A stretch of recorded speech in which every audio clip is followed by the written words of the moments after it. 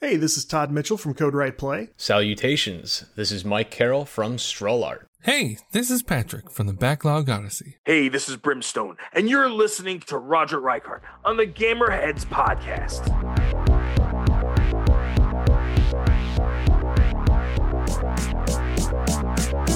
And welcome to another episode of the Gamerheads Podcast. My name is Roger. Along with me are my good friends and co-hosts. We have Ed. Hello. And Mike. Hey, howdy, hey. And Phil. Always. Welcome to the show. If you like what you hear, if you're a first-time listener, I should say, hit subscribe. We'd love to have you on as a long-time listener. So hit subscribe on the wherever you're listening to this, and then also leave us a review if you like what you hear. Leave us a review of the podcast. We'd love to hear what you have to say. We did get a review. And the review was from, I hope I'm pronouncing this right, Plabs. And they wrote, really entertaining podcast. I'll definitely check out Death's Door because I listened to the last episode.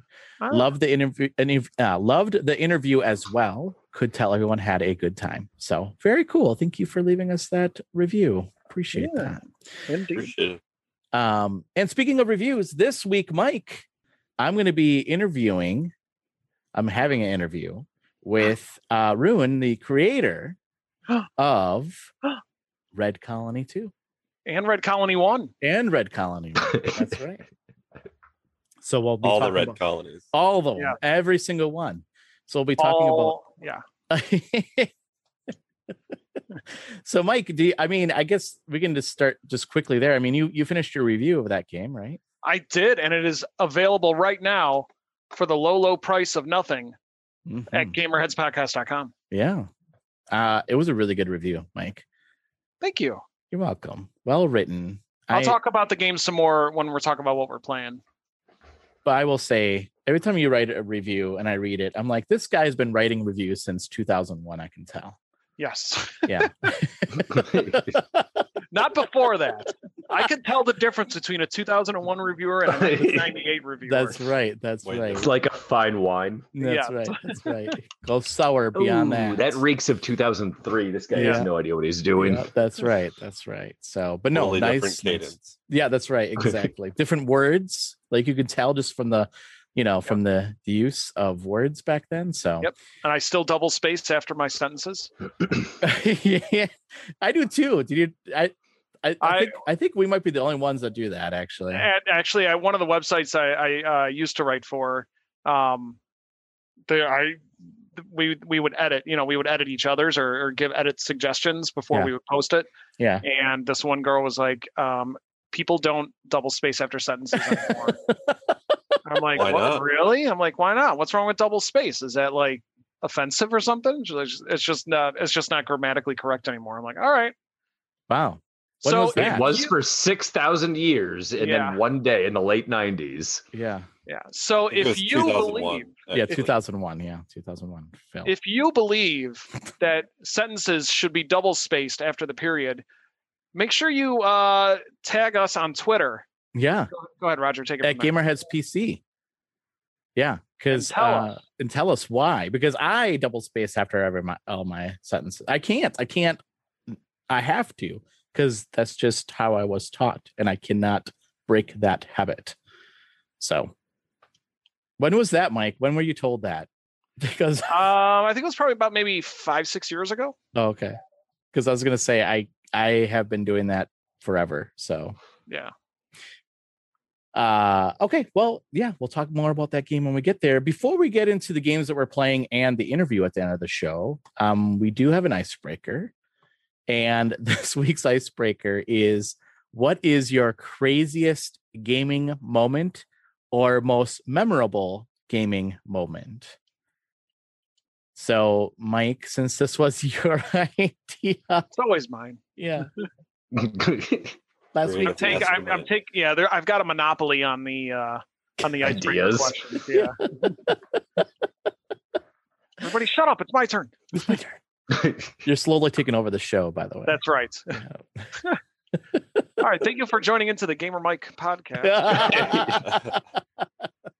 And then, probably 3 months from now, the entire podcast would just be us saying Mike over and over again. Yeah, that's right. Mike, That's it. That's it. Mike.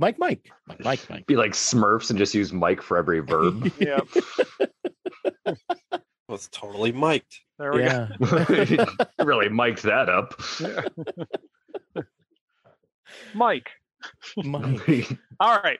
I'll go first. So I got two. The first one I'm going to say really quick, just because it happened, and this is what inspired the question. On Sunday, for the very first time ever in any video game golf game ever played in my long life, I finally got a hole-in-one. Yes. And Congratulations. You're Golf clap. clapping way too loud. Yeah. That's a golf clap moment, right. Roger. That's right. thank I'm you. sorry. I was so excited about it. It was like, you have that puckerish feeling right before it happens. You're like, oh, and then it was fabulous. Not the puckering sensation, the hole in one. But yeah, it was PGA Tour 2K21 on the Switch, which was the biggest mistake of my life because the Nintendo Switch is such an amazing console that a game like PGA Tour 2K21 is not able to save video clips. So stupid. my only evidence of the hole in one was taking a screenshot of the scorecard. Yeah. And that really at that point could be anybody. Right. At that point, I could have photoshopped that. Yeah, that's right. So I love when you posted that in their group chat and Matt's like, "Where's the video?" And you're like, "Well, that's the thing." Yep, it was on the Switch. Yeah. But that's okay because Kurt was there and he witnessed it too. So Okay. So, anyways, that was it. And then the other thing that this is one of the craziest things that happened. It was a Halo 2 experience. We were playing Capture the Flag on I don't know, whatever that big team battle, Capture the Flag. And I forgot what stage it was. It was like the one with the big open field and the two bases at the ends, like almost looks like a canyon with mountains on the side and stuff. I know what you're talking about, but yeah, I don't know the name. Yeah. So, and I was driving the Warthog, and I had a guy in the passenger seat and a guy in the gunner seat, and the other team also had a Warthog, and they had a guy in the driving and a guy in the passenger seat and a guy in the gunner. And we played a game of chicken, and we knew that we were going to play this game of chicken from the end of the map because we were both heading right towards each other. And I'm like, the guys on my team are like, "Hey, they're coming right at us." I'm like, "I don't care. I'm not swerving. He's going to swerve." So we're going right at each other, and we're about to crash head on when somebody at the other end of the map had fired a rocket launcher, and the rocket was perfectly timed. So the rocket was perfectly timed right as we crashed head to head, and the rocket got sandwiched in between the two Warthogs. What? And exploded and just killed all of us. Wow. That is sounds pretty incredible. Yeah. It was. Yeah, it was totally random. It never happened again. But it was that was just one of those things where you just sit back and you're like, all right, you know what? I gotta appreciate that because that was wacky. That sounds like a hole-in-one in golf. I think it was better than that. Yeah.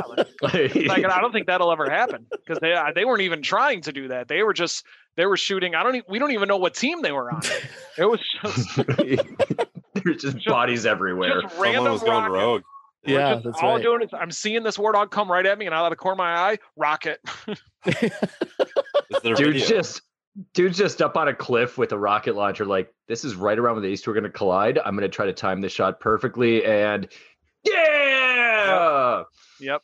That's awesome. The entire game should have been over at that point, and that one person should have just won. Yeah, that's right. Mm-hmm. So That's I don't know if I can top that story, to tell you the truth, but I'm going to let Ed try to top that story next. I don't think I will top that story, and mine I wouldn't say necessarily is like an exciting action or clip like that. But what came to mind right away was the incredible failure of Anthem. So Chris, who's on here from time to time, was so pumped about this and was on the early releases and beta testing, and he was like, "This is gonna be awesome." He bought me like a download code for my birthday, Oh no. and we maybe played it once. Oh no. It was just so bad. Servers, gameplay. So it was kind of like my ultimate letdown, you know? Yeah. I'm guessing it's kind of how people felt about Cyberpunk a little bit. I don't because think Cyberpunk was that bad even, honestly. Roger's Yeah. not allowed to talk about Cyberpunk. Yeah, I'm not allowed. Because I liked that game. I thought it was good. Oh, okay. I thought it was good. Anyway. the fact that the developer just like killed it immediately Yeah. and wasn't even trying Mhm. to patch it or have DLC. It was very telling that that game was not good at all. Yeah. That game went from being the most anticipated game in a really long time to being completely unsupported within about a week and a half. Yes. You like couldn't even get on servers. It was ridiculous. So that might not be my most like exciting moment or thing, but that's what came to mind. My favorite story of Anthem is that in July, somebody took screenshots inside, I don't know, one building or whatever, and there was still Christmas decorations hanging up in July. And like you could just tell, like they're not even patching it to take any of that stuff out. They're just like, whatever, we don't care. Jeez. I kind of want to download it since it's on EA Play or whatever, which is all part of Xbox Game Pass, and give it a go just to see how much I actually do hate myself. Maybe there'll be Christmas decorations. It'd be like seeing those pictures of like old malls that are now like abandoned. Yeah, If you've exactly. ever seen any of those, if you haven't seen any of those, you really should. They're really creepy to watch. Oh yeah, they are. Is it? But, Was like- it? Oh, sorry. Go ahead. No, it's okay, but almost like just like odd. Like it's I don't know. It's a really weird feeling because especially if you grew up with malls and stuff. Now to Yeah. see some of these old abandoned ones, it's pretty cool to look at. Mhm. Well, I was going to ask was Anthem was an online game, right? Yeah. Mhm. Was it only on? Was there a single player version of that game? Do we know? Do you remember? Don't even remember. I believe there was, but it was kind of like Destiny, where there were like hubs that you could hang out in, I think, Okay. and interact with other people, and then you could go off and do your own thing. The reason I asked because when Mike brought that the abandoned malls, like, can you just imagine you go into like Anthem and there's like one person walking around? It's like Yeah, looking for teams. Yes. Looking for teams. And they're like, finally, somebody else is here. Oh, that my would be goodness. rough. Yeah. Oh, And, like, Immediate then they're, friend they'd be- request. Yeah, they try to be your best friend, and you'd be Yeah. like, now you got to be this guy's best friend Yeah. because Like I just accidentally downloaded it. Sorry. Yeah. Sorry. I Yeah. meant to play a different game. Oh no, I'm sorry. By the way, if you are interested in abandoned malls, please, you can tweet Gamerheads on Twitter and tell us about your random abandoned mall experience. How can they do that, Roger? Like, Gamerheads PC. What is? That's You want right. us to? You want people to tweet us random stuff, don't you? A tweet's a tweet, man. I like interaction. I'm gonna wake up at like 2:00 in the morning to these really strange tweets like, this one time I went to the mall. I'm like, I don't know what you're talking about. Billings, Montana. You should see that place. It's just an absolute shell of its former self, but the clock in the middle of it still works. Yeah, it still works. I just want to know, where they are. They're cool to check out, or maybe an abandoned amusement park. Ooh, That'd be even abandoned better. amusement. Ooh. Oh, that would be Got some Left 4 Dead 2 vibes on that. or Oh, Joker vibes. I'll go either way with it. Yeah. Thanks, Ed. What about you, Phil? Do you have a memorable or crazy gaming moment? I don't know why you laugh when you ask me that question, but first off, I just want to say, Mike, I'm insanely jealous of your hole-in-one in PGA 2K21. I haven't done it yet. I think Well- it might be the only golf game I've ever played that I do not have a hole-in-one yet. Mm, Oh, mm. well, thank you. No. I went back and I was actually cleaning up because I got the notification from Xbox today as I clipped something saying that like my memory was almost full for game clips. So I went back and started cleaning things up. I saw a hole-in-one in Rory McIlroy. I saw a hole-in-one in Power Star, or whatever the hell the name of that game was. Like, I have hole-in-ones in almost every other golf game I've played, and I don't have one in 2K21 yet. So I'm pretty jealous. Have you played Mario Golf? Why? Any Mario. No, I'm just asking. I have it on the 64. Did you get a hole in one in that game? I would venture to say yes. Okay. No, I want to see the depth of your golf games, and I want to. If you said every game, I want to ask every game you played, a golf game you played, did you get a hole in one? That's why I'm asking that question. You want me to find a Hot Shots clip to upload later? Because I can do that. Because I know I've got one in Hot Shots as well. I do actually. I do. You should stream Outlaw Golf. Ooh, I still own Outlaw Golf. There you go. Okay, Phil. What is your craziest? Yeah. For my story, the one that stands out in my head, it would have been in the early days of Overwatch. It would have been shortly after myself and a friend of mine met Kyle and Carrington, who decided to randomly join our game. Another person just accepted their request, and the rest of my life has been absolute history at this point. But we were doing I had never hit gold before in Overwatch. I was always middle to high silver. And we got to the point where I was like one win away from gold. And it was one of the maps where it's best of 3, essentially. It's both teams have to capture the objective, hold it for a certain amount of time, kind of King of the Hilly. And so the first game goes down. I don't remember who won the first game, but it was 99-99 going into overtime, round 1. Whatever fought it out, one team won. Next game again goes 99%-99%, fought it out, other team won. So we've hit 99 draws both times. If I lose this, I'm now 2 wins back away from getting gold.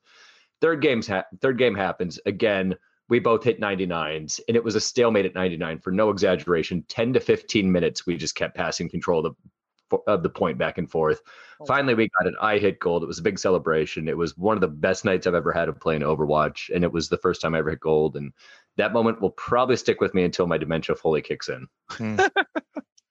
That's awesome. That's cool. That's like that. That is crazy because like the feeling that you get, you're like, it just keeps getting more and more and more intense.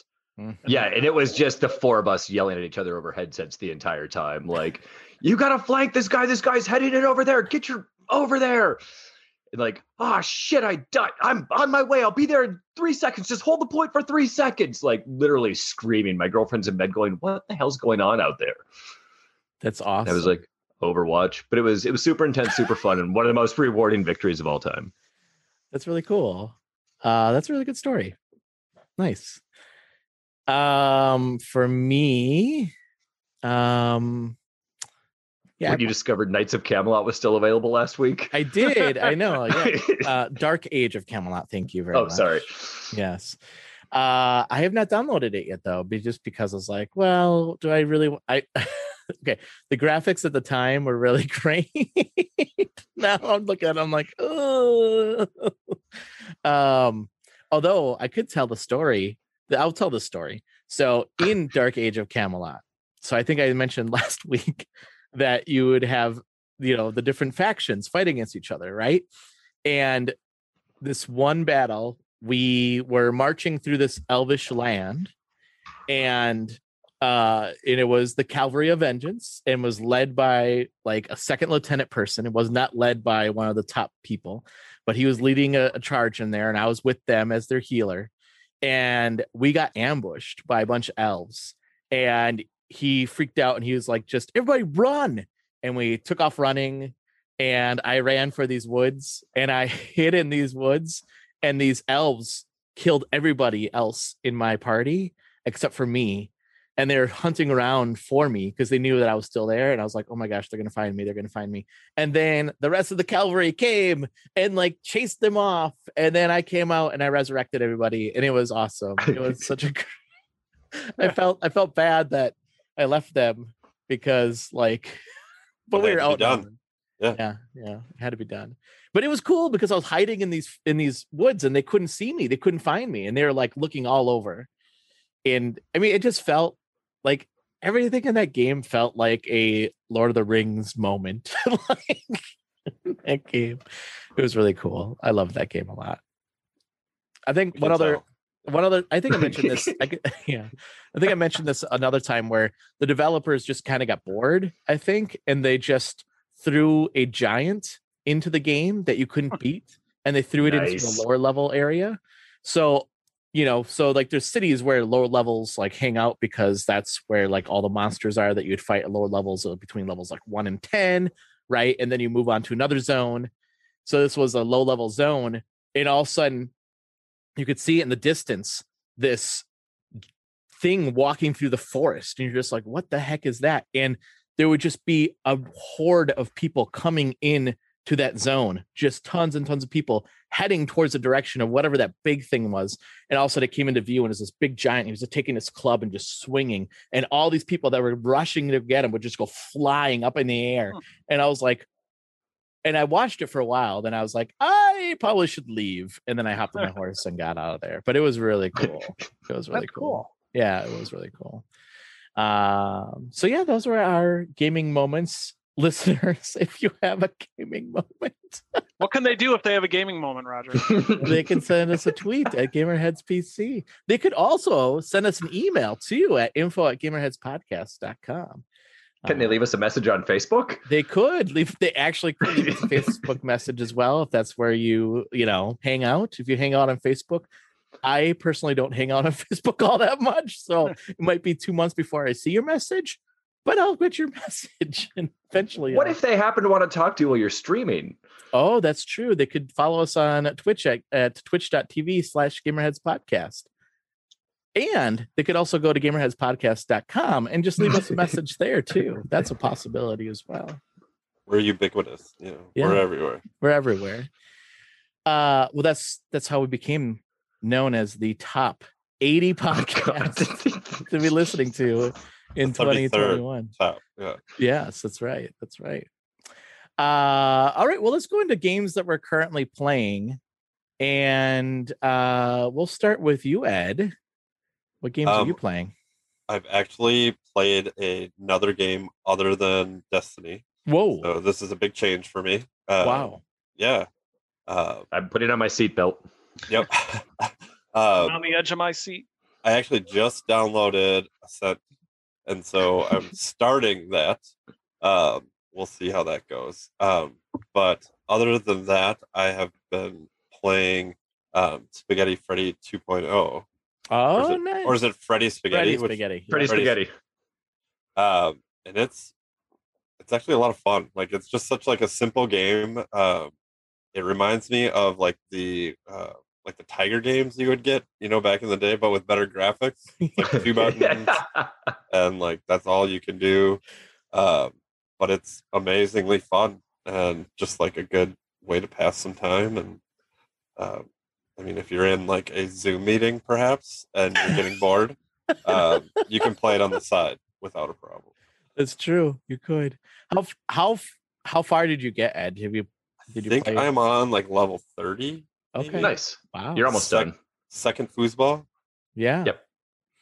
I love we might be going into the Tales of the eShop, but that's okay. I love the Office theme. I thought that was really great. I loved how it had the opening music and everything, and the screenshots, and then you had the secretary character, and then the slacker type character, right? Like, and Freddy brings them together. I just thought it was awesome.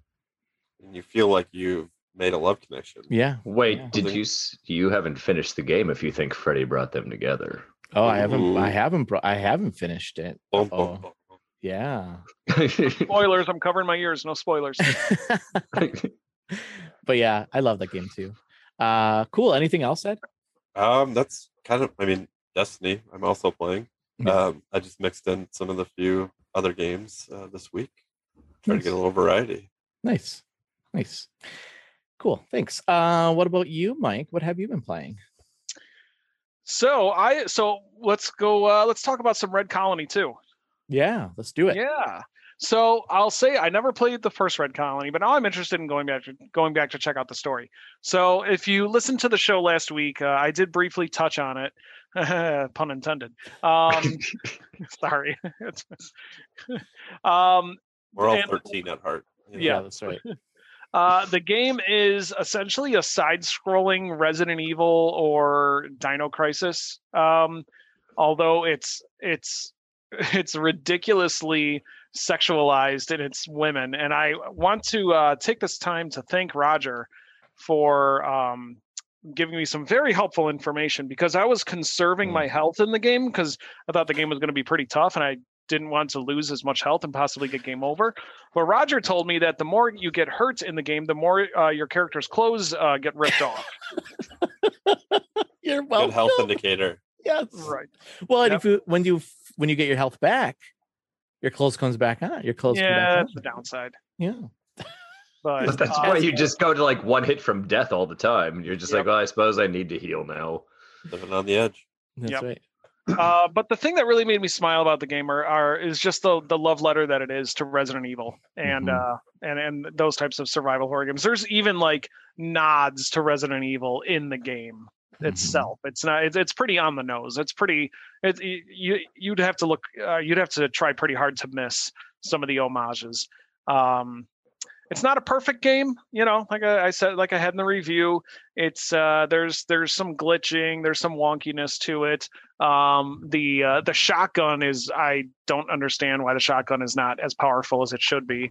It took me like 4 shots to kill a zombie with a shotgun.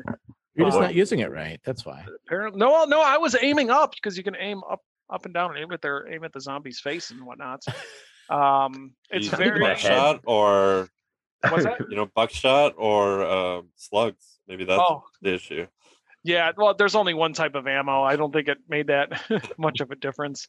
But it was definitely enjoyable. I mean, the game was made by one person, and so you have to take that into consideration when playing the game. You also take into consideration that this, like, people who get offended at this kind of game don't get it. And I don't want to sound like somebody who watches Rick and Morty, but you don't understand. Like, this is not made in the sense that you think it is. It's made as kind of just as a joke to those types of games, how they were made, how the female characters were created and everything in those games. But it was definitely an interesting game, interesting story. Story really took some weird turns, but and I didn't think a side-scrolling survival horror game would actually scare me, and this one did a few times. So had some good jump scares. So if you're really, really, really into those types of games and you love like B horror movies and cheesy horror movies and stuff like that, you might want to look into giving it a download. And I think the whole thing maybe takes about 3 to 4 to 5 hours maybe to beat. There's also a hidden a secret ending. So nice. So but you have to do some there's a few secrets you have to find in order to do that. Yeah, I think that's a good comparison. Like, it's supposed to be campy. It's supposed to be like a B movie, right? Like, and it's a parody. So like, I would definitely, like, if you're going to go into this game, know that that's what you're getting into. So yeah. Nice. Anything else, Mike? And then aside from playing PGA Tour, the only other game I played, I'm actually going to issue a challenge on if anybody's interested. So I downloaded Xbox Game with Gold, was Midway Arcade Origins right now. So if you have Xbox Gold, then go ahead and get that game because it's a collection of amazing classic arcade games by Midway. And I played my second favorite game on that collection, and that is one of my favorite games of all time. Although I prefer the Budweiser version, but this game, Root Beer Tapper. Root Beer Tapper. So I've been playing a lot of Root Beer Tapper. So I that's another game that I really, really enjoy. Really like that one. If you've never heard of it, you're basically a bartender and you need to fill mugs with root beer and pass it out to the people that are slowly working their way towards you at the bar. And you need to collect the empty mugs as they slide them back to you. And you can't let a person get to you, or you can't let one of the mugs fall. And if you do, you lose a life. So my challenge is this: I earned a score. It's a pretty good score. It's, for me, it is. It should be pretty easy for a lot of people to beat. But my top score was 58,500. 58,500. Yes. So it's written down. The game, like I said, it's an Xbox Game with Gold game. If you've got Xbox Live Gold, then you have no reason not to get it. And listeners, if you can beat the score of 58,500, how can they tell us about it, Roger? Yeah, they could send a tweet at Gamerheads PC with the picture. Yeah, absolutely. You know, it's funny that you said that, Mike. I feel like this is the funniest thing. I feel like you and I are like the same person or the same soul. Like I feel like we were born under the same moon because I done all of that. Weren't we all? Yeah, that's a good point. That's a good point, actually. That's a really good point, Phil. Sorry. I think we're all built. Yeah, you're right. I just blew my mind. No, that was the first game I played too. When I downloaded, I was like, "Oh, Tapper, absolutely! I love this game." And then I realized, "Oh my god, this is a lot harder than I remember it." That's a tough game. It is a tough game. Yeah, I played that in. There's an arcade in Madison that had it, and I was like, "Oh, I gotta go play it." And it was one of these arcades that you pay the $15, and then it's all you can play, right? And nobody. This is sad, but nobody really spends any time in the retro section of the arcade, like right. Like nobody else is there. But I was like, "Ooh, Tapper," and I will say, like those, if they're used like very much, like the joystick is very loose and it's really hard to play. Well, the original, your joystick is the Tapper. The Tapper, yeah. That's like, what I meant to say. It's beat up pretty easily because it's loose and it feels grimy. Probably like a real Tapper, right? Probably just like a real Tapper, yeah. So many things. Just so many things. This is going to be my recommendation, though. If you do download the game, you could change the controls. Right now, when the default is the A button is to fill up the mugs. Yeah, I would switch to the trigger button. Okay. Yeah. Okay, I will do that. But yeah, no, that was the first game I played was Root Beer Tapper. The second one I played was some kind of it was a top down, you're a little attack guy. I don't remember. It looked like Akari Warriors kind of, but not Akari Warriors. I just don't remember what the game was, and it wasn't Commando? It was something like that. But it wasn't. Might have been Capcom. Yeah, Commando was Capcom. Yeah, something along those lines, though, right? And it just wasn't as good as like Commando or Akari Warriors. It was like, okay. You know what? The funny thing is, after I played Tapper, I played Smash TV.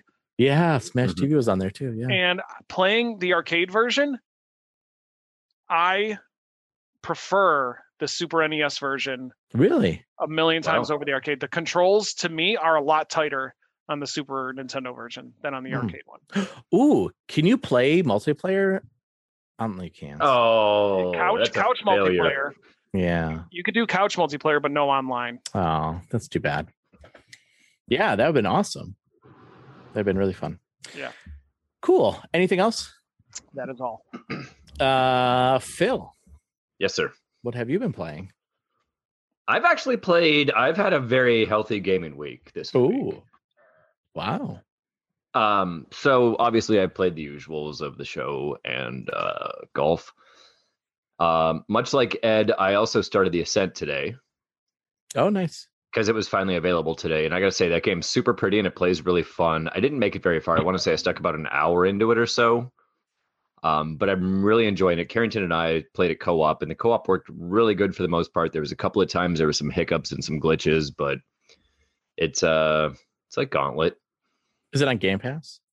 Yeah, it's on Game Pass. Oh, it is. Okay. And it's optimized for the Series X and Series S. It's role-playing, gamey, shooting. You're essentially an indentured servant, I believe, was the term that they used. And you're finally had enough of the corporation or trying to take it over. Or actually, the mine's been overran by these things, and you're trying to do that. You collect bounties throughout the course of it as well, and you can start cashing on bounties to get more of the currency that's used. It's been a really good time so far. I'm looking forward to spending some more time with it. Also, I played a little bit more of Death's Door. I beat the Witch Queen person with the pot on her head, and now I'm going after the frog guy. Game still does not disappoint, and I recommend everybody take a look at that game, especially if you're a cheap person. Wait till it goes on sale, I guess, but it's worth the $20. There's no doubt in my mind about that one. Mm-hmm. And then I also decided, because I've got a bunch of random games downloaded on the Xbox, that I wanted to check out Enter the Gungeon. Oh, yeah. Uh-huh.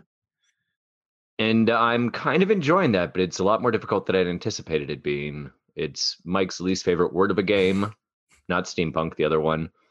But the gameplay, it's super tight and it really works out well. And there's a lot of amusing stuff that goes on in the game. A lot of shooting, obviously. You got 5 different classes that you can play as. It's all got that 16-bit feel to it. Soundtrack's pretty groovy and pretty neat. First boss battle, not the first boss battle, but the first boss battle after the tutorial boss battle it's a giant crow with a minigun. And after you kill him, a bunch of other crows jump on him and eat his corpse, and he disappears. And that made me chuckle pretty heavily. There's some witty stuff going on in the game too. I'll be spending more time with that one as well. Nice. Yeah. Ed, it's roguelike. Mike does not like roguelikes. Yeah. So I shake my fist at roguelikes. yeah, he does. I didn't say the word. He did not. I want to save my progress, damn it. Yeah. Yeah, that's not a thing. Yeah. Very cool. Anything else? I mean, Freddy's Payday 2. Yeah. Yeah. We'll talk. I mean, we'll get into that when we go into the Mike Tales from the eShop. So for myself, Freddy Spaghetti 2, and then a little bit of the Midway arcade game as well, because I played a little bit of that, as we mentioned. I have been playing, guys, one of my favorite games of all time. Mary Kate and Ashley get their driver's licenses? Yes. No, it's the horse one. Oh, yes. Well, They go to the riding farm. The best one is when they do the crossover, when they get the horses and the cars together. It's amazing. They get a car with a wagon, they throw their horses in the back and take their show on the road. Yes, it's amazing. I'm in. Yeah, it's great. It was only on Game Boy Color, but it was fantastic. Speaking of pathetic games on Game Boy Color, I have no problem admitting. Actually, I probably never should admit this, but I'm doing it anyways. I purchased the NSYNC game for the Game Boy Color. Nice. Was it Back to the Show? NSYNC Back to the Show. Yeah. Not for me. I did purchase it. For a friend. Did you beat it? It was a pretty tough game, you know. I mean, no, I bought it as a present. Maybe I should stream that because I think I still have it. I bought it for my wife when we were dating. Yeah. Did it have jiggle physics? I'll have to check on that. It's in some areas, I'm sure. I think Lance had some good jiggling going on. Yeah. No. One of my favorite games of all times, going back to my favorite games of all times, is a game that's true to my heart, because it's like one of the first games that I played on the NES. Well, I shouldn't say one of the first games, but one of my fondest memories, should have brought this up actually, is Blaster Master. Mm-hmm. So I played a lot of Blaster Master on the NES, and I will never forget my neighbor, who was probably about 7 years older than me. So I was probably 8, and he was probably like 15, 16, something like that. And he was over, and most times, like, it was a really hard game, we'd be like, Todd, beat this game for us, and then he would play it, right?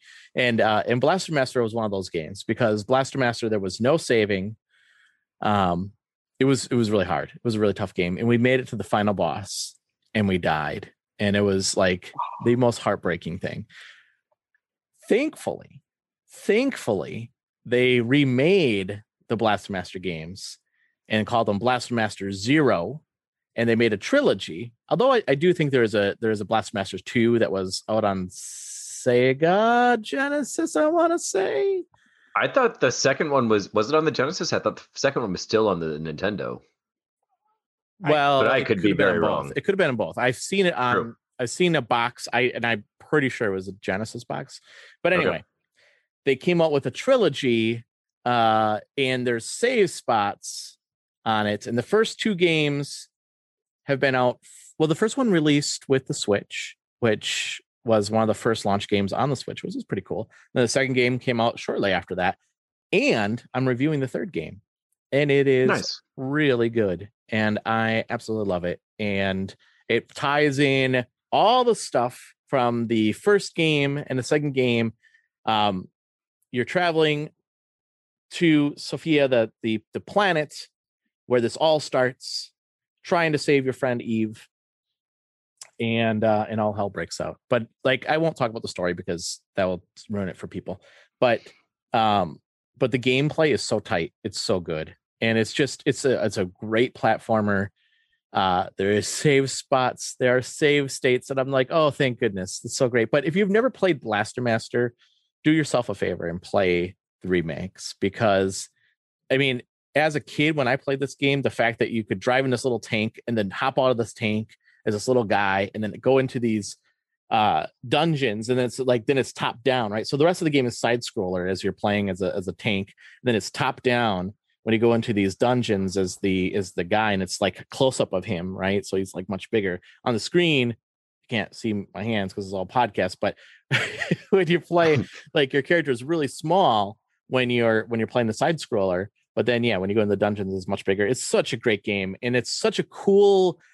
They kept a lot of the cool stuff about the game, like the fact that you pick up power ups for your weapons. So as you go around, you'll pick up these little power ups, and you have a gauge that you fill up, and then as you get hit, that gauge goes down. So then your weapon decreases. You remember that, Mike? Yep. And then you can increase that as well.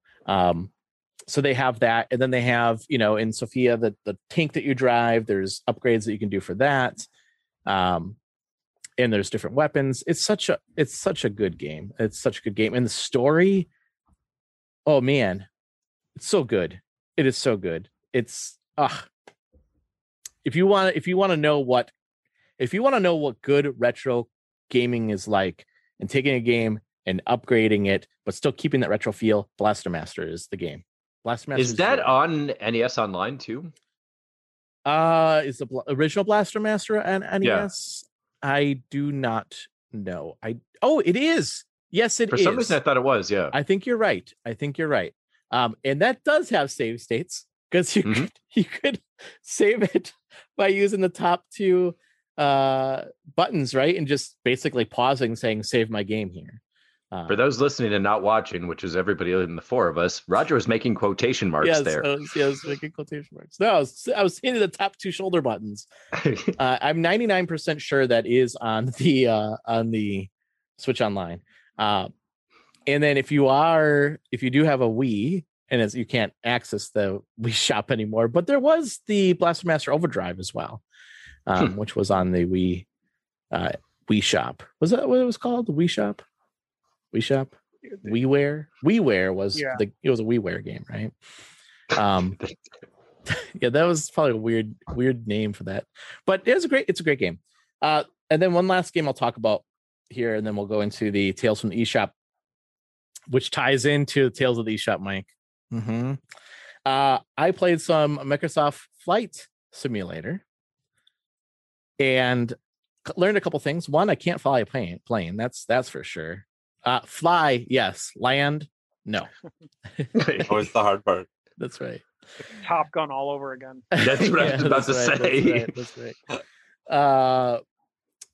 But I found my house. I flew past my house and I took a screenshot of my house, and I was like, "There's our house." And I showed my wife. I'm like, "There's our house," and she's like, "It is?" I was like, "Yeah. See, you can tell." She's like, "I kinda, yeah, kinda." There's no swing set that's not our house. Yeah, that's right.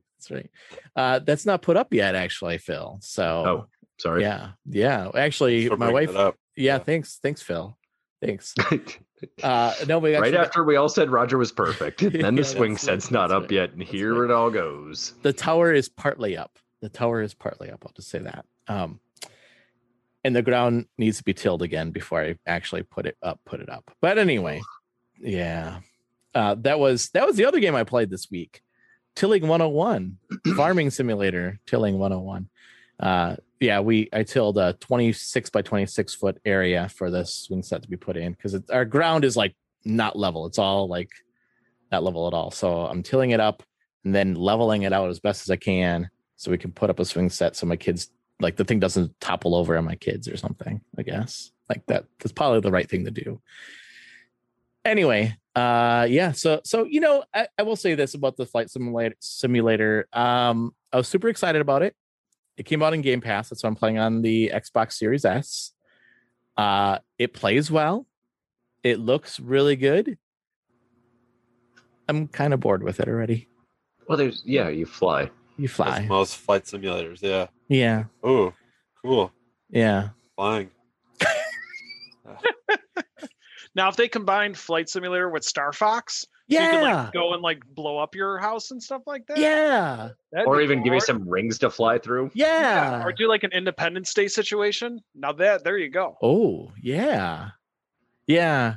Actually, it's funny that you say that because I was flying and I was like pretending I was shooting things. Roger on the couch with control. Exactly. Pew pew pew pew pew pew pew. And the flight instructor said, "What are you doing?" "I'm flying and shooting at things. I'm saving the world. What are you doing?" Yeah. So those are the games I've been playing. Let's move into the Tales from the eShop.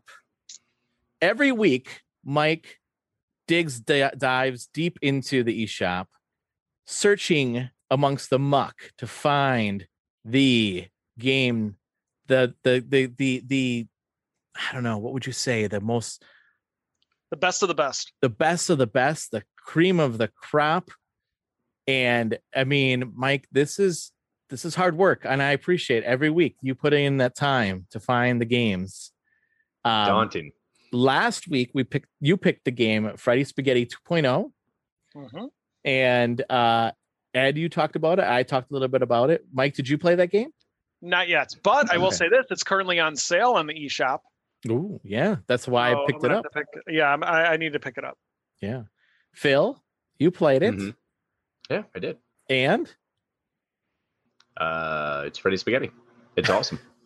It's a really, really good time and well worth the $4. It's 40 levels worth of you being a cognizant spaghetti noodle. Game starts out with a nice little office montage because Freddy got a job. Actually, it was pretty amusing the way that it all starts out. It's like, in case you were wondering how Freddy Spaghetti became a thing, you're gonna have to go back and play the first game. We're not going to tell you all about it. yeah. I So like Freddy's that. next step in evolution is obviously, well, actually, we made another spaghetti, but this time we gave him something to do. We got him a job. Cuts into a quote unquote office style intro, including the logo with the spaghetti standing in front of a guy sitting in a chair. As you play through, you play literally as a spaghetti noodle. Your two triggers control the two ends of the noodle. Depending on how long you hold them down, is how far you jump. And it gives you various different tasks. In this one, anything from swimming through a fish tank to playing ping pong to playing foosball to nudging one of the coworkers to go talk to the secretary that he's clearly got a thing for, to playing paper basketball, to rearranging one of the storage space rooms. Also, a lot of, I shouldn't say a lot, but you have to type on a keyboard a couple of times to do some programming. It's broken up into 4 seasons. Each season is 10 episodes, we'll call them, also known as levels long. The voice acting's pretty spot on. The graphics are what they are. They're nothing that's going to blow you away, but they're definitely fitting for the entire style of the game. I enjoyed the first Freddy Spaghetti a lot. I enjoyed this one a little bit more, I would say. I would honestly say I think it's easier than the first Freddy Spaghetti. Oh, wow. But I think the storytelling was a little bit more in depth in this one. They put a lot more work into the production values of it. But yeah, it's Freddy Spaghetti. I think it's currently on sale for $3.99 on the Nintendo eShop as well as potentially Microsoft. I don't know. I didn't look there. That's for sure. Wink, wink. And if you do happen to get it on the Xbox, you definitely don't get 25 achievement points for every level that you complete, giving you a quick 1,000 achievement points for about an hour and a half worth of your time. That's also for sure. Yeah. I have no idea what you're talking about. Nope, me neither. But yeah, I dug Freddy Spaghetti, and I really appreciate the fact that Mike gave me that one because, Mike, your hard efforts really have kind of like, you give me a lot of games that are not the greatest to play. This one was a lot of fun to play. So much fun that everybody else decided to suffer with me with what I have to play through with what you give me. You know what? I'll be honest. I loved the first Freddy Spaghetti just because it was just such a random style of game. And when I saw that, I didn't even know that there was a second one in the works. And when I saw it on the list, I was like, and I know we talked about it on one of the old shows we did. And I'm like, when I talked about it and we were so excited to play it, I'm like, this game deserves more press. Like this game deserves the word of mouth. So anybody who's listening to the show, just look into it. Look into Freddy Spaghetti 1, Freddy Spaghetti 2, because it's such a fascinating game. And really, go get the first one too, because the first one Yeah. plays just like the second one. Like I said, it's a little bit more difficult, but it still has that exact same sense of humor. It's all spot on. Right. And it's a physics-based game, kind of like I Am Bread or Octodad Traveler or whatever it's called. Yes. Very close. Very close. Something like that. But no, it's again, it's like I beat the game, the first Freddy Spaghetti, in one sitting, and I can't remember the last time I went through an entire game in one sitting. So I did that with this one as well. I sat down to play it, and next thing I knew, I was done with it. It was just like, oh, I could use another 40 levels worth of Freddy Spaghetti. Keep telling the story. Yeah. I would have done the same, except for I had this podcast to do. Oh, So I had to stop playing. Yeah. sorry. Different Ed. podcast, right, Ed? Exactly. Yeah, not this one. Totally different one. Yeah, but you're on It's another the Head Gamers podcast. Gamers. You have another podcast, Ed? No. What the hell? Yeah, the Mike Heads podcast. There we go. Yeah. I'm a production assistant on the Mike Heads. There we go. Exactly. Very cool. Well, Mike, what is the game this week? So, all right. So here is the game. So the games that I've been picking out lately are the ones that just hit the eShop. So, brand new game, want to get some sales, want to get some word of mouth. So I figured, what the heck? I'll look at the list of games that are out this week. I'll pick a brand new game. Phil, your game is an interesting one. It's $4.99. I always like to keep it within a nice budget. I appreciate that. No problem. Now, if you thought that Microsoft Flight Simulator was hard, well then, my friend, this is for you. This game is called Easy Flight Simulator. Okay. Just like where this Sunday is going. morning. It's easy like Sunday morning. All right, here we go. Now, well, I'll just get into it. Have you ever dreamed to take commands of fantastic planes like jet, super jumbo, cargo, or stunt plane? This game is a real flight simulator with commands designed to be easily taken over at all age. Fly. That's right. Your commands, yes. The commands are All designed- age. I'll repeat this again. This game is a real flight simulator, not one of those fake flight simulators. Not one of those flight simulators. This game is a real flight simulator with commands designed to be easily taken over at all age. All right. Here we go. Broke Roger. Yeah. Fly from checkpoints to checkpoints, showing your pilot skills in different weather and time of the day conditions, and complete all levels. If you always wanted to fly but thought it was overcomplicated, this game will prove you can do it. I'm afraid to read the instruments in the dash or in the cockpit as I fly this plane after what you just read to me.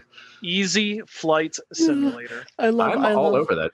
I love the time. What was it? The time conditions and all time conditions. Yeah. Yep. Oh, that's great. And if you thought that flying was too complicated, this game will prove you wrong. You can do it, Phil. Yeah. I really hope so. I mean, I've only played Ace Combat games, so oh boy, this could be a challenge. This week, Easy Flight Simulator. Next week, you're flying around the world, Phil. Yep. This is the start of my new career. To hell with working my ass off in a kitchen at 99-degree weather. That's right. You're going to be flying. Be in an planes for- air-conditioned cockpit. That's right. Flying at any time condition. Any time condition. I mean, it's a real flight simulator. It's a real one, not like these fake ones. That's good. But it is easy. I'm going to look for your house as I play it. Look for that swing set. Won't be there. It won't be there. By the way, Roger, quick question. Yeah. If anybody wants to play this game and give their opinion about it, just out of curiosity, how can they go about doing that? Yeah, they could leave us a tweet at GamerheadsPC. Wow. They could also send us an email at info@gamerheadspodcast.com or leave us a message at gamerheadspodcast.com as well. That's true. That is true. I am really looking forward to hearing about this game. So this game releases on the 29th. Oh, is it the 29th? 31st. No, 31st. The 31st. So sorry, So Phil. it's not out for 2 days? Yeah. Oh, man. You're gonna have to What wait am I a going to little do to bit. pass the time? Yeah. Well, not gonna be playing Microsoft Flight Simulator. Let me tell you, this one's a real one. You're not. Well, gonna... that one's going to be way too difficult. I'm going to save it for easy mode. That's true. That's true. Very good. Well, thanks, Mike. Mike, I know. I appreciate you digging through that every week and find that's hard work. And you know, your time is valuable and I appreciate it. Well, you know, it's I do it for the audience. Thank you. Yeah. Your service is well received or something. I'll you know what? I'll take that. Well, you know, I got nothing. Yeah. Well, thank you very much. All right. Before we head out, then, why don't we go around and tell people how they can get a hold of us? And Ed, do you have social media? Do you have anything? Can people get a hold of you? On Twitter, Ooh. it's at Edward_O'Keefe, OKEEFE.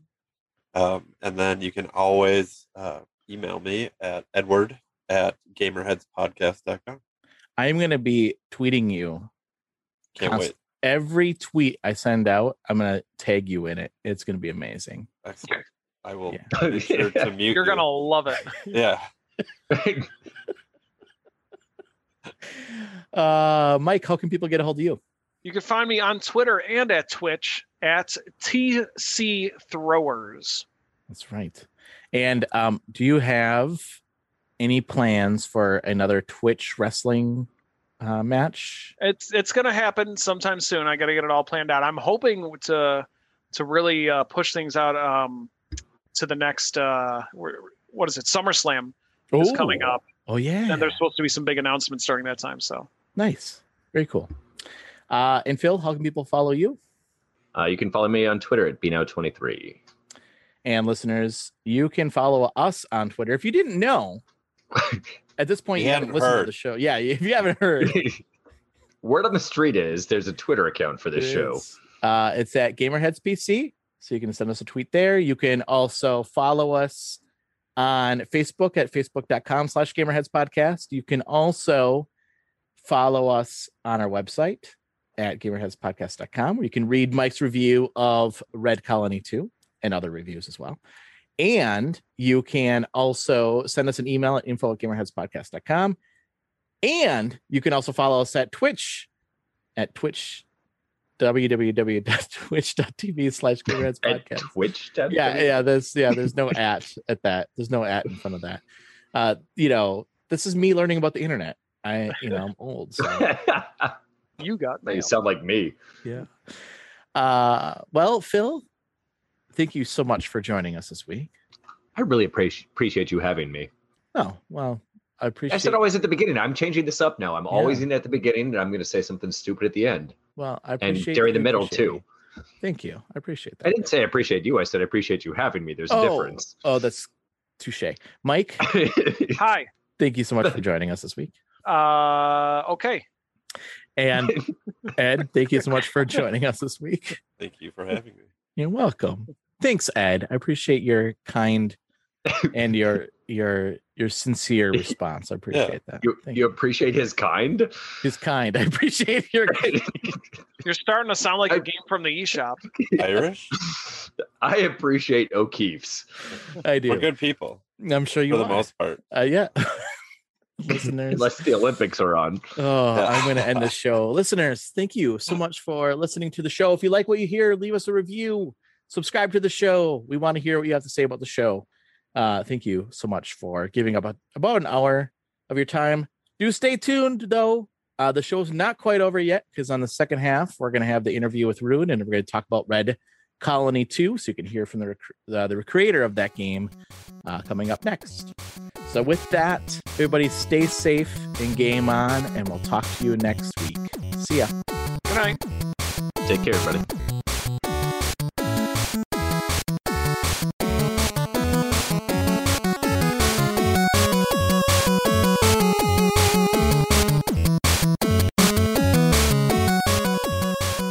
And welcome back to Gamerheads.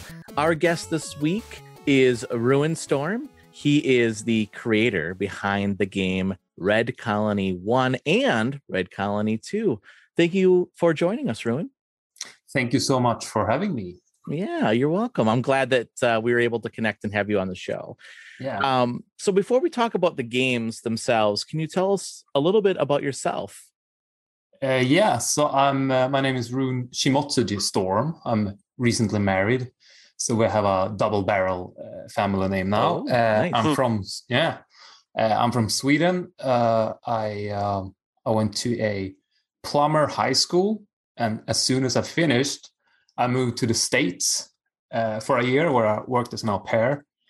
And after that, I got the travel bug, and I traveled like crazy for, I think, like 5-6 years, just backpacking all over the place, and eventually ended up in Japan. Fell in love, and I fell in love with Japan at this point.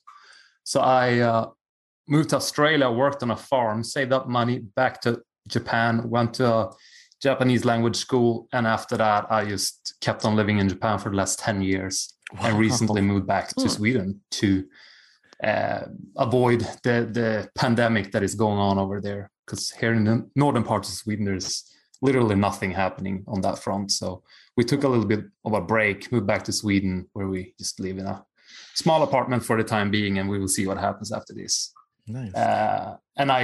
When I lived in Japan, I also started developing games because I had a lot of spare time. I did acting and modeling, and then on all that spare time I had, which meant, I worked maybe once or twice a week, and then I went to castings maybe 5-6 times a week. So I had a lot of time over to do nothing really. The first couple of years I only played games during that spare time, and eventually I was actually quite disappointed with myself for not learning Japanese. And also the whole point of learning Japanese was to get into translating games, and that way get into the gaming industry. But I I really sucked at learning Japanese. So when I at some point I realized that, man, with all this spare time, I can just use that to learn programming and do a game on my own. And that's what I did. Wow. That is amazing.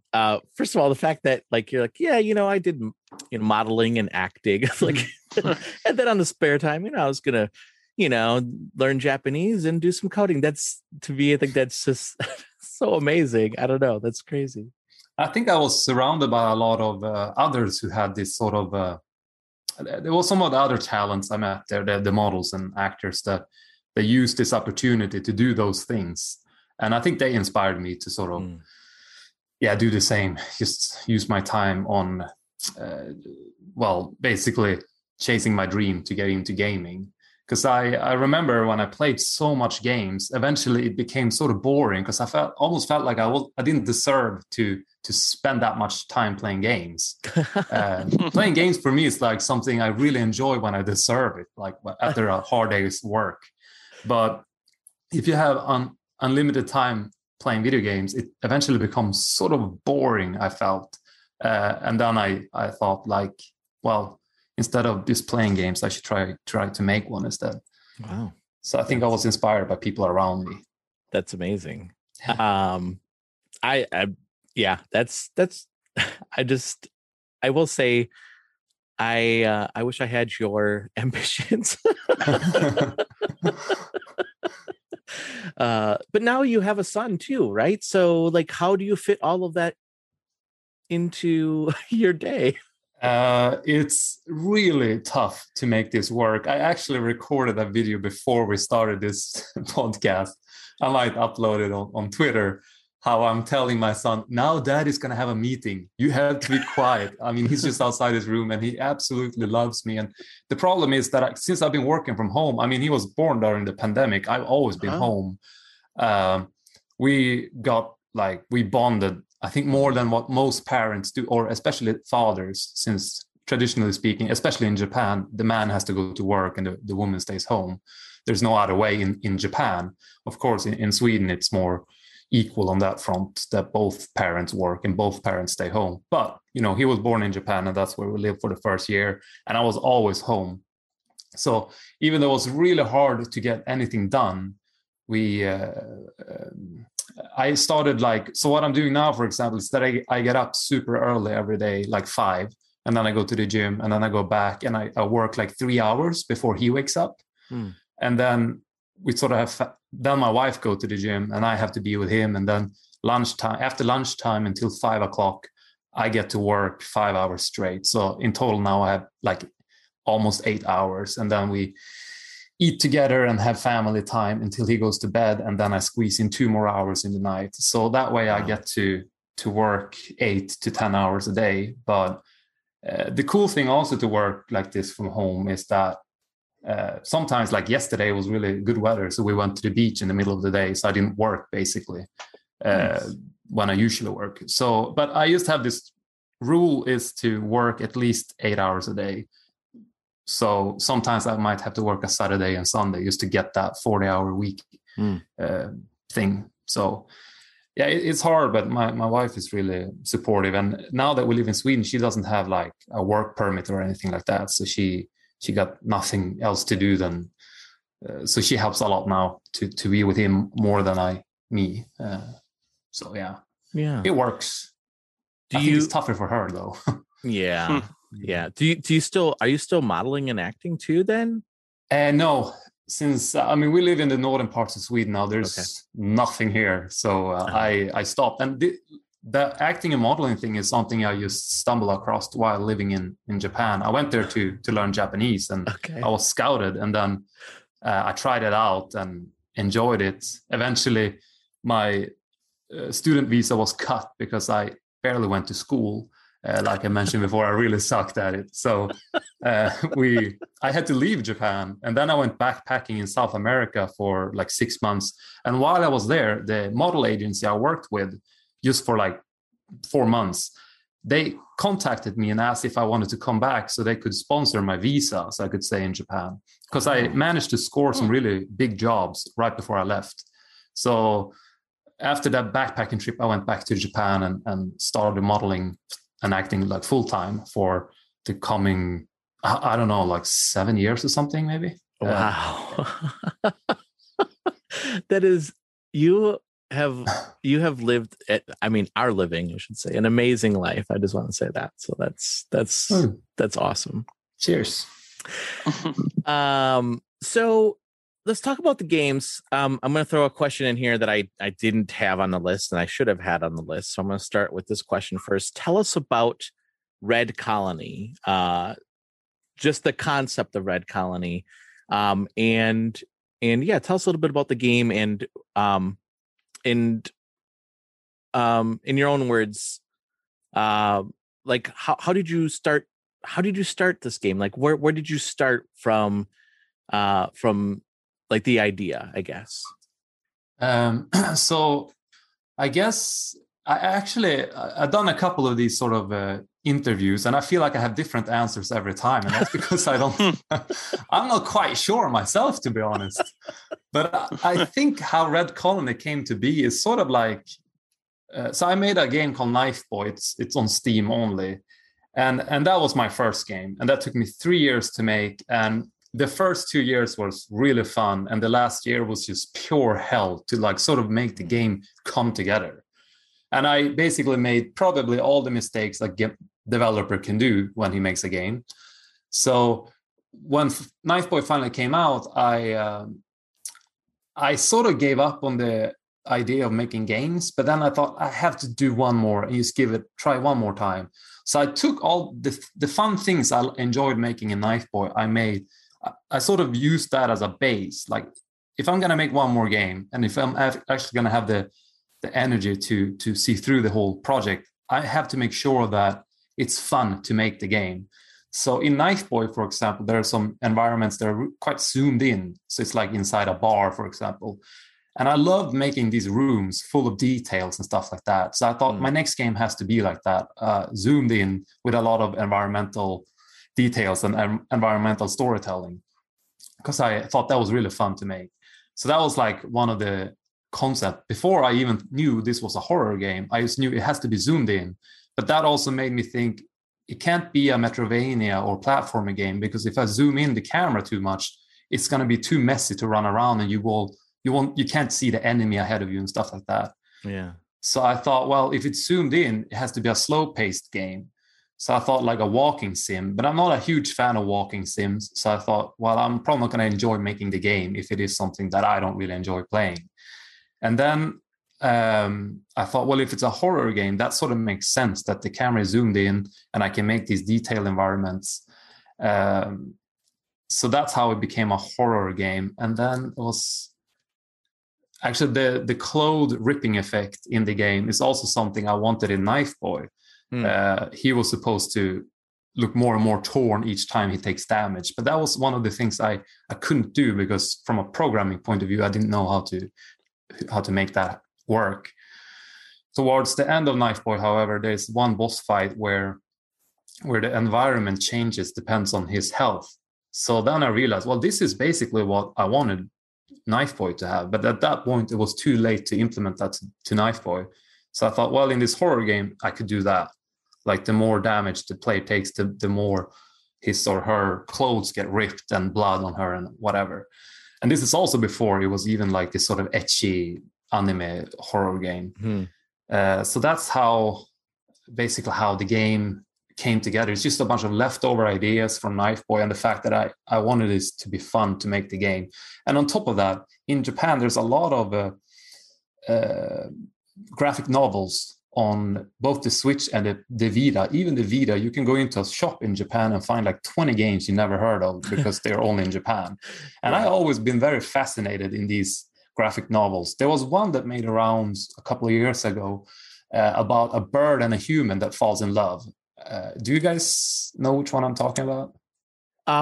Does it ring a bell? Yes, I can't remember the name of it though. Hatoful Boyfriend, I think. Yes. Oh, okay, yeah. Yes. So I never played that one, but I think that one was translated to English. But the point is that there's a lot of those really weird games in Japan that we never get in the West. And my Japanese skills are still, like, I could play them, but it would take me forever to read, and I would have to translate a lot of the words as well. So I thought, I want to make a graphic novel with gameplay. And that's sort of what Red Colony is supposed to be, which is really interesting because in Japan, a lot of YouTubers and critics says, this is like a graphic novel with gameplay. And in the West, it's more like a 2D Resident Evil with tits. Yeah. So it's quite, it's really fun to see how these two cultures approach this game totally differently. But yeah, that was the original idea, like a graphic novel with gameplay. And then the fact that it's a horror game is just because it had to be something slow paced. And then it made sense to make it a horror game. And slow paced also meant like, well, zombies make sense because they are slow. And then, yeah, so that's how it sort of came to be. It's like a lot of things at the same happens at once. And then it just becomes this spark. And then boom, there you have it. Nice. It's interesting that you said that about how the two different cultures view the game. Because now that you said it's, like I envisioned this to be a graphic novel with gameplay. Now that you said that, I'm like, oh yeah, I can see that. I can see that now. But yeah, that's so fascinating. Wow, that's awesome. So you created Red Colony 1, and then now you came out with the sequel. What were some things that you learned from Red Colony 1, maybe techniques or features that you applied to Red Colony 2? The biggest thing I learned from Red Colony 1 was planning. So with Red Colony 1, I sort of made a whole game. And in the end there, my publisher sort of stepped in. Actually, this game was almost done middle of, I want to say 2019 for Steam. My goodness. Really? And then my publisher stepped in and said, hey, do you want to publish this on the Switch? So I've been working with them before on Knife Boy, and they outsourced the porting process to like a third party. But that porting company is so busy that Knife Boy is still not out on any consoles. So I said, well, you know what happened with Knife Boy? It's still not out. So, and then he said, well, why don't you port it yourself? And I said, well, that sounds super hard, but I also thought, why not? Like I could learn how to port games myself. That's a really useful skill to have. So he sent me like a dev kit and I started figuring out how to port the game from Steam or from PC to Switch. And oh my, that was a lot of work. And it took months just to make it work. Like it took weeks just to make it launch on the system, but then the controllers didn't work. And then I had to sit for weeks to make that work. And then the saving system didn't work. So I had to it was so much work to make it work on the Switch. So when it finally worked and it was playable from start to finish and all that, I sort of asked the publisher, like, what languages should we have? So then we outsourced the translation work to like a French guy, a Spanish guy, and my wife who did the Japanese translation. So the whole game was pretty much done. But now I just had to sit and wait for the languages to be done. So I'm going somewhere with the story. And then when that was done, we had to check that it worked and then fix the spelling mistakes or whatever. And then finally the game was done. So with Red Colony 2, I made sure that I wrote the script early on and sent that out quite early on. As you know, Roger, I sent you one. Yep. The only problem I still, with Red Colony 2, even though you and some others looked over the scripts, I had to change a couple of things kind of right before release. And that's sort of like, I guarantee like all the spelling mistakes and grammar mistakes in the games is like my, because I went in there last minute and changed a couple of things. But so that's just, in Japanese, it's called shogunai. It means like, there's nothing you can do about it. So it's just like that. It's shogunai, that the spelling mistakes are still in there, even though you and others did such a good job fixing it. But still, that planning process was much better in Red Colony 2, and the whole game took much faster to make. And something like the dinosaur sound effects, for example, is something I did last minute. Also, someone on Fiverr helped me make them. He specialized on it. And I think he did a really good job at making the dinosaur sound effects, because I tried myself and it was absolutely horrible. Actually, there is a Velociraptor in a cage in the research center. And that one is my sound effect I'm just making with my mouth. So it's like, you can really tell the difference between my sound effects and this guy's sound effects. So now with Red Colony 3, I'm trying to plan things even better. So the scripts are almost done and ready to go out for translation. And I just contacted this guy to help me with some sound effects again. So all these things. And also Red Colony 2 was fully voice acted. And this was like one of the things we did last minute because it was too expensive. But then my publisher knew the voice acting studio and he felt like, well, we give you a pandemic price. So we got very cheap voice acting in the game. So that was like, even though Red Colony 2 was completely finished, I still had to wait like a week for those things to come in. So with Red Colony 3, I'm trying to learn from those mistakes and plan things even better. The only problem when you have story-driven games is that if you want to change things later on, that means the script has to go back to the translation people. And also if the game is fully voiced already, you can't change it after the fact. So it's no matter how well you try to plan things, it's always become this sort of last minute when everything comes together. But you can prepare yourself for that. And I think that's what I learned from Red Colony 1 to Red Colony 2 and now to Red Colony 3, to plan things ahead of time. Nice. And one more thing I would like to add. With Red Colony 1, it was sort of released with a lot of bugs that we missed during the playtesting. There was even a game-breaking bug. And this is, I think, the biggest thing I learned, how to publish games on the Switch. So when you send in your build, and Nintendo in this case greenlight the build, that means that's the one that goes out. So I didn't know that. I thought it would be like on Steam, you can keep on replacing the build over and over again. So when I sent a build to Lewis, I said, yeah, this is good. Send it to Lewis, is the guy from Shinyuden, the publisher. So he sent that build to Nintendo, and I knew there was a bug in the game that could break the load and save function. But I thought totally that you can just replace this until the release date, and that's not the case. So yeah, the game came out and I was absolutely panicked about it. And then I was so naive thinking that, well, I still have like 2 weeks to fix it and upload a patch. But then even a patch and all that has to go through a process like where you have to explain what's in the patch, and then the people from Nintendo has to play it and make sure it works. Oh my gosh. So even that is like a lot of work. So yeah, learned a lot from Red Colony 1 publishing on consoles, and I have just even more respect for big game companies. How they pull this off is unbelievable, and I can't even believe they can give like a release date so far ahead of time. Like, how do they know it's gonna be done by then? It's just so many things that can happen last minute. Yeah, that's crazy. I think my favorite part of that story was when your publisher said, well, you just figure it out. Figure out how to port the game to the Switch. Like, okay. Well, he has so much faith that I know what I'm doing. And I'm like, mate, I don't know what the hell I'm doing most of the time. All of the things I'm doing is trial and error. But he thinks because I made a game, I'm pro at this. And I keep reminding him, I'm not pro. I need your help. So, but he is very helpful though. But I do like his hands-off approach.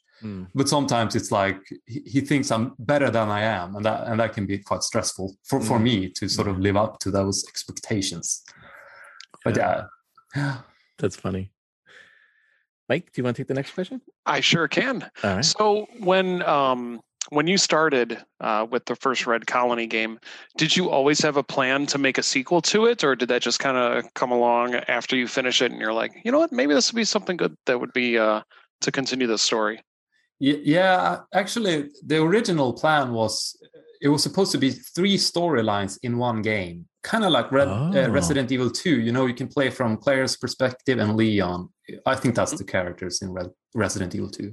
Yes. So, but however, if you have played this recently, you can tell that it doesn't always make sense that if you play as Leon and then as Claire, the doors are still locked that you unlocked when you play as Leon, for example.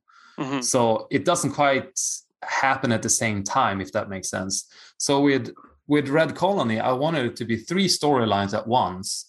And at this point, I had decided that it was going to be drama in the game, just to put a different spin on horror. Like the whole drama and etchiness was to sort of make the game stick out more, and also more fun for me to write the story and make it ridiculous. So the original idea was to play as Maria, a scientist, and a nanny who's cheating on the scientist's husband, and a spy. So all these are in there, but it was supposed to happen all at once. And I wanted to have permadeath and less health.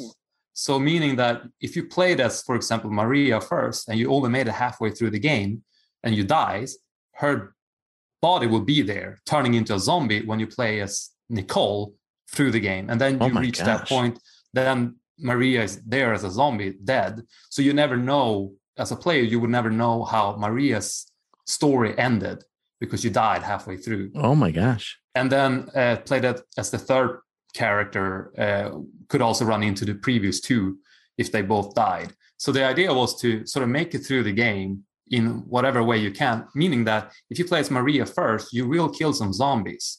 And when you play as Nicole, those zombies will be dead. So you can make it further into the game with her. So it was sort of, because I'm a huge Souls fan, and I like that sort of the punishment of dying when you play games. But, these ideas were just, how the hell do you do that? How do you make it work? Yeah. So I had to the game, I made it easier. So I just focused on the story. And then from that, I guess a part of me already thought that it has to be 3 games now because I want to tell 3 stories. But of course, that changed over time. The spy is still there. Nicole from Red Colony 2 is still the one who caused the outbreak in Red Colony 1 and so on. So that's, I guess, halfway through Red Colony 1, I decided to make 2 games. I think it's 2 games, but now it became 3. So, wow, that's interesting. That's an interesting concept too, about the fact that you would play as one character, and then if you died, that's as far as you know about that story, and then you play as the next character. Yeah, I still think that the ending of, even though it's like 2 endings in Red Colony 1, I kept that in mind though, that I wanted the end to be just not like a abrupt end. Like you sort of leave the player like, what happened? Why? Like that. And that's what I wanted to keep from the original idea. When you play through the game and they just die, that's it. Sayonara, no more with this character. And sort of leave the player a bit annoyed that she has died. And then you have no chance to undo what just happened. So yeah, in a way, I kept that ending where it just happens, which is really annoying for a lot of people, but I like it when it's like that. It's just this random person's life just ends, and that's how it is sometimes. You can walk out of your house and get hit by a truck, and then it's over. So it's something philosophical and also something really dark about that, which I wanted to have in a game. Yeah. It was interesting that you said that too, because I think one of the things that I really appreciated about the game, and I talked to you about this, was the fact that the zombies that you run into in the game, like like they're people, like you hear about their stories and you read about their stories, right? So like I don't know if I've ever played a horror game where you're like, oh, that zombie was this person, and like they had a story behind them, and that's them as a zombie. Like I think of like Resident Evil games, and I will say I've only played like the first 2. So Mike, maybe correct me if I'm wrong, but I feel like the zombies that I've run into in those games were just zombies. Like you didn't know much about their story. So yeah, I really appreciated that. And it's interesting when you said that about how that's life, like people, enter your world, enter your life, and then they unfortunately, leave your life too, but they leave a mark. And I don't know, I just thought it was an interesting perspective of a horror game. It's more of that in Red Colony 1 than Red Colony 2, and that's unfortunately because of we wanted to voice act the whole game. And so here's a financial problem. Like if you want that, there are sacrifices to be made. That meant I had to make less text in the game, because if I would if we wanted everything to be voice acted, it would be like too expensive. But then last minute we said only the conversations will be voice acted, and all these sort of wrist gears and diaries will not be voice acted. But also at that point it was sort of too late for me to add those extra layer on of the zombies, that each zombie has like a personality and is someone you used to know. Also, one cool detail I wanted in Red Colony 1, which I never managed to pull off because it was too difficult, was that she would sometimes see a zombie and she would recognize him and say like, oh, holy shit, it's you, Roger. And like when you shoot him, it's like, I'm sorry, like that. But that was also one of those things that is sort of wishful thinking, but it was too hard to make it work. Yeah. So yeah, that's interesting. Yeah. Mike, I'll let you take the next question too, because this was your question, so I'll let you take this one. Sure. All right. So Red Colony 2 is an homage. I don't even know the right way to pronounce it, but I thought it was pronounced homage. So I think you're way better off than me. We'll take it. To classic survival horror games like Resident Evil and like Dino Crisis, were there any other games that really inspired you to make this one? I know you mentioned Souls earlier. Yeah. This is what we sort of talked about a little bit before. This question is kind of like the first one Roger asked about just the game overall. But first and foremost, this was like a graphic novel with gameplay. And I was basically inspired by a lot of anime stuff. And I think this whole Resident Evil spin came to the game later on by accident. Because the camera view in the game was supposed to feel like someone is stalking you. So it was kind of supposed to move all the time, like someone is always hiding and looking at you. And this is something, there's a scene in an anime called High School of the Dead, which I was inspired by, because that's zombies and ecchi and anime. So there you have it. That's like probably the biggest inspiration. But there's a specific scene there when there's like this creepy guy who's attacking one of the main protagonists. And before he does that, there's this sort of camera view, how he's sort of hiding behind some bushes and stuff like that. But so I wanted this to be the sort of camera view at default in the game. So for example, when you walked up staircases, it was supposed to zoom in on your legs and sort of pan over your body and sort of maybe zoom in extra on your breast or face, just to make it feels like this is a perverted stalker stalking me. So that was sort of how I wanted it to be. But yet again, easier said than done. So I couldn't even make it work that she walked up the stairs.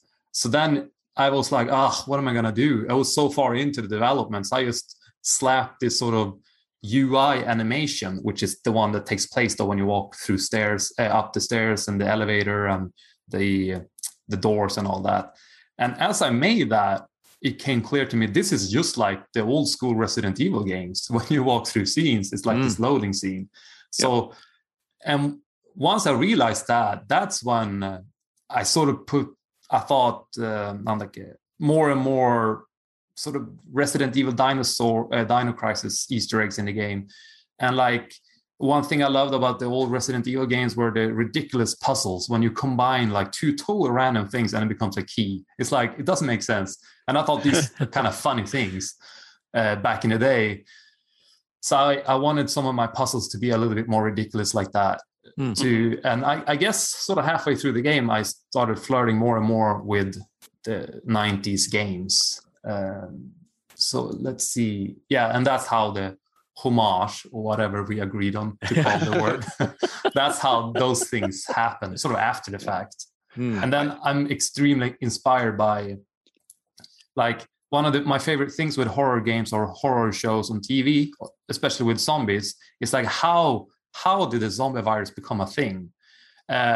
So here, I mean, in Red Colony, I take it to some really weird place about the Earth and Mars used to be one planet with dinosaurs, and then this planet X destroyed it, and now the dinosaurs on Mars froze really fast.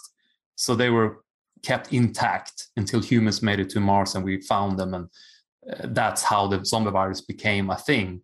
So this is sort of what I like to watch, space documentaries and conspiracy theories about where humanity comes from. And evolution. These things I'm very passionate about. So that's a homage to that, I guess.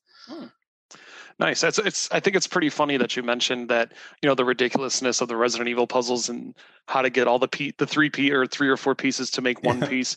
I got to say, I was cracking up, and I don't want to spoil anything, but there's a piece of the valve that you have to get from Big Daddy, and how you get it, it was just cracking me when I did it. I was like, okay, that's pretty ingenious.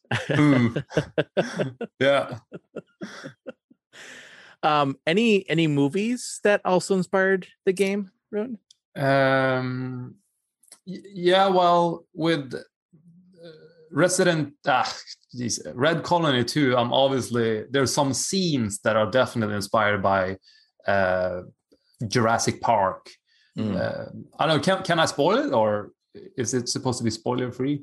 I feel like I already went crazy with the spoilers. What do you think, Mike? I mean, I mean, I think you could. Well, I think it's fine.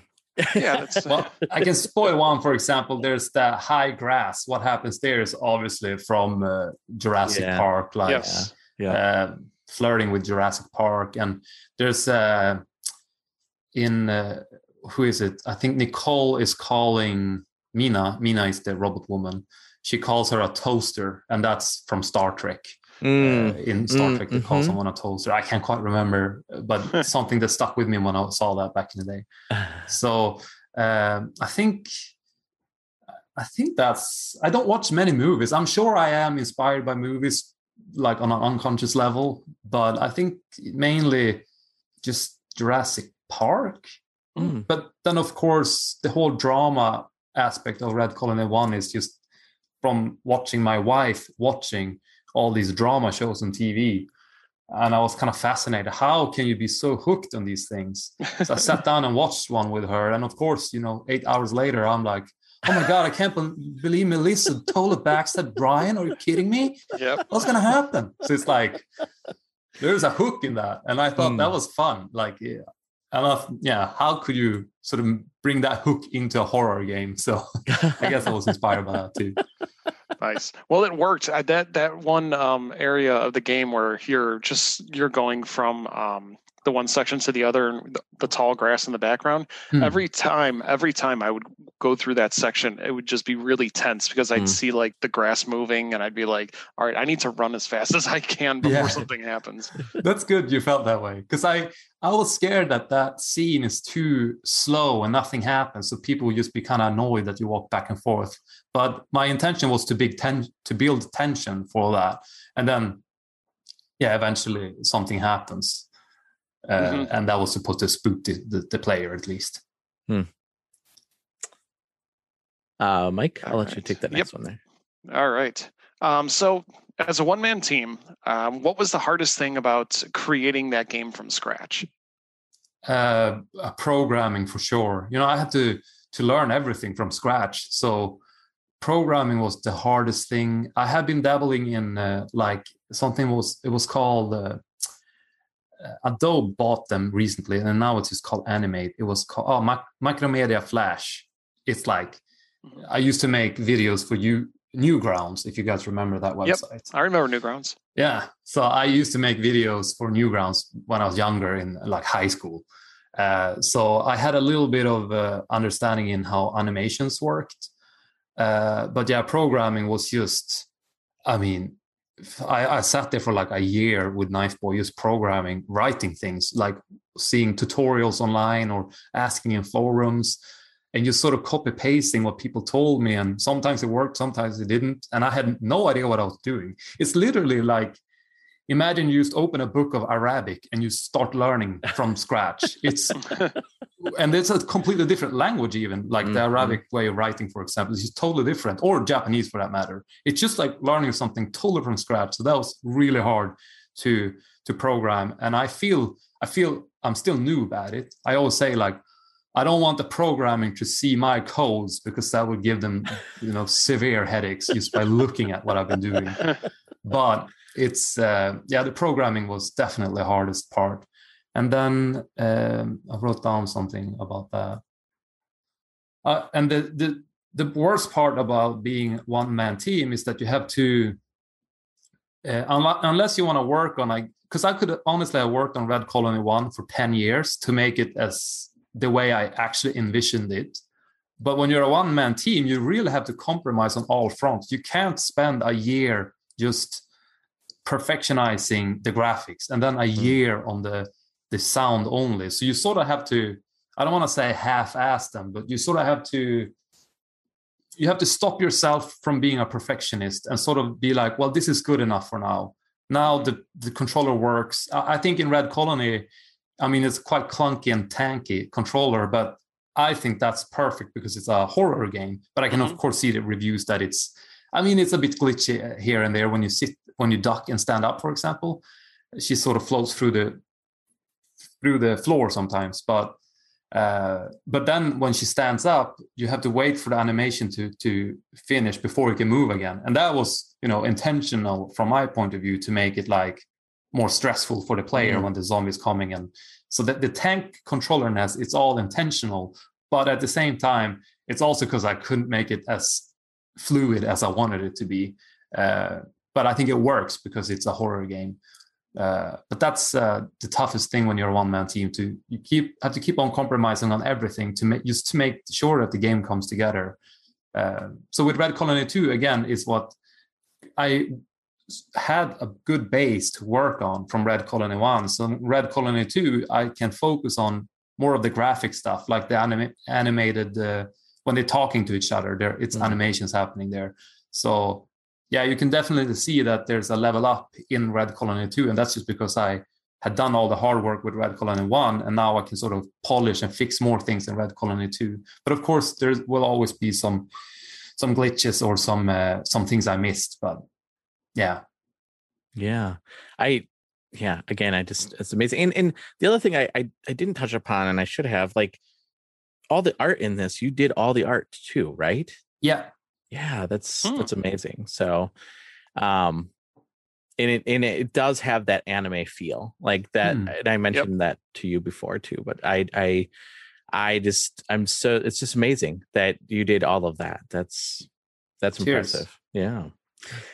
What did you learn about yourself while creating these games? Yeah, I was thinking about that. I think it's a quite cheesy answer, but I do think that what I learned is that if you put your mind to it, you can do it. Like, I mean, I'm a northern Swede with ADHD and dyslexia, and I'm a plumber, but I managed to make a game. I think that's pretty damn impressive. Yeah. That if you just focus on it, you can do it. And it doesn't mean that the game is a 10 out of 10, but you know, in due time, I hope I can make one of those games. But like, just that's what I've learned, that if you just focus on something, you can do it.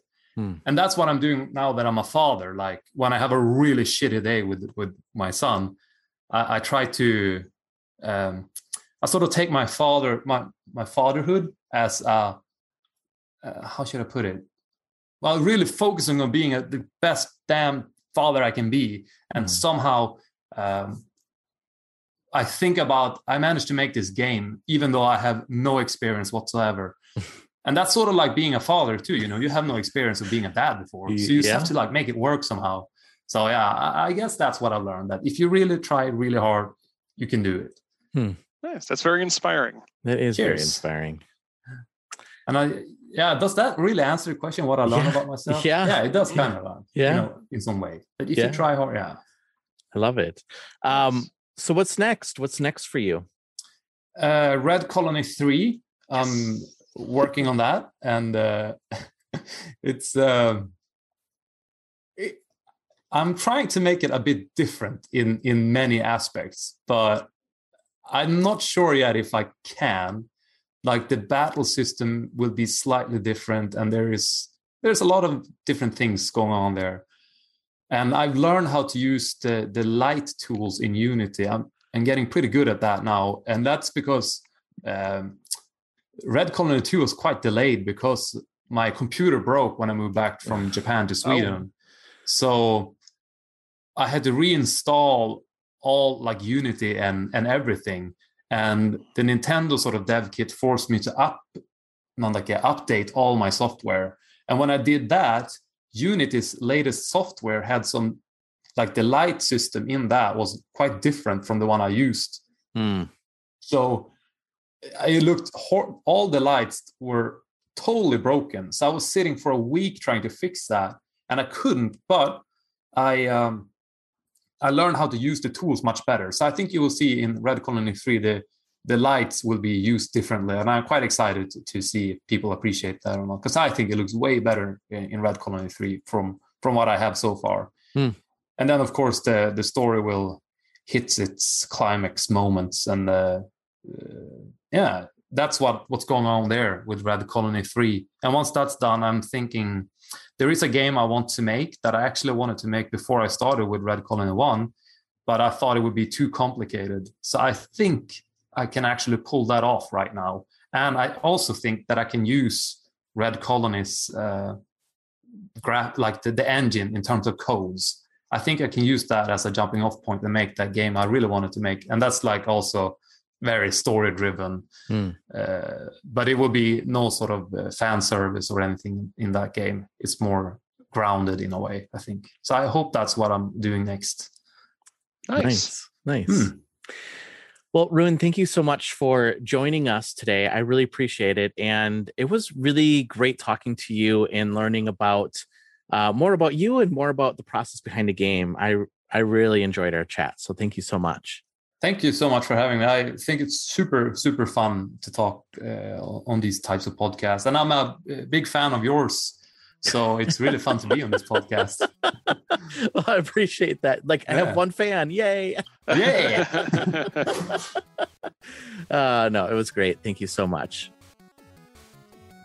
And that will do it for this week's episode of the Gamerheads podcast. Make sure you subscribe to our show, and that way you'll get notified when new episodes will release on every Sunday. See you next week.